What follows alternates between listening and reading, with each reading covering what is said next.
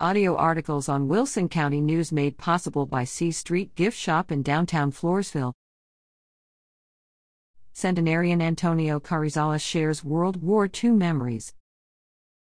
A member of the thinning ranks of World War II veterans passed a milestone September 25, when retired Army Sergeant Antonio Carrizales turned 100 years old.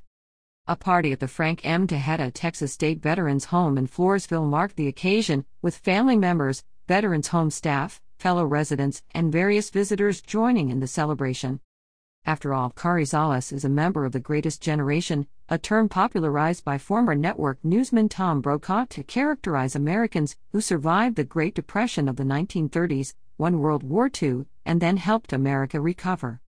Carrizales served in the Army Air Forces from November 1942 to November 1945. During most of this period, he was assigned to MacDill Field near Tampa, Florida, where he served as a crew chief for bomber aircraft. "I was assigned a specific aircraft," Carrizales said. "I had to make sure it was ready for takeoff." Crew chiefs and their small ground crews at MacDill maintained aircraft for pilots and crews training for deployment overseas. During most of his service time, Carrizales worked on the B-17 Flying Fortress, a four-engine heavy bomber that served as the Allies' primary bomber in Europe. Most of the trainees were destined for England. When MacDill began training flight crews for the B-29 Superfortress in May 1945, Carrizales was assigned as crew chief for one of these high-altitude, long-range bombers, which were earmarked for the Pacific theater of war. "I liked the B-17, Carrizales said. But the B-29 was a better aircraft." He said none of the aircraft he worked on at MacDill were lost. "But I came close to losing one," he recalled, explaining that a B-17 pilot started down the runway before everything was checked. "We had to radio the pilot and stop the aircraft," he said. Ironically, the worst experience Carrizales had with an aircraft took place on a civilian airliner. "I had a close one," he said. "I was coming back from March Field at San Francisco.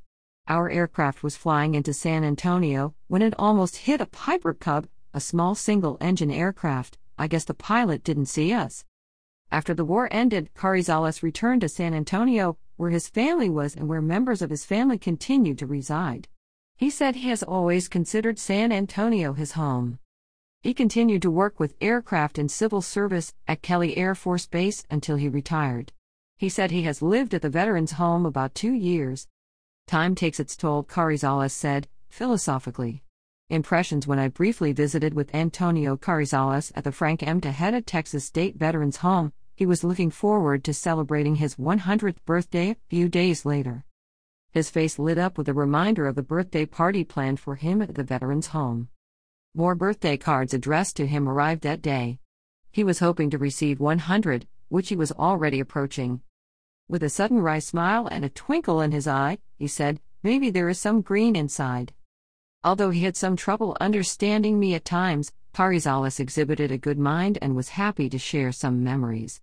Grips at WCNonline.com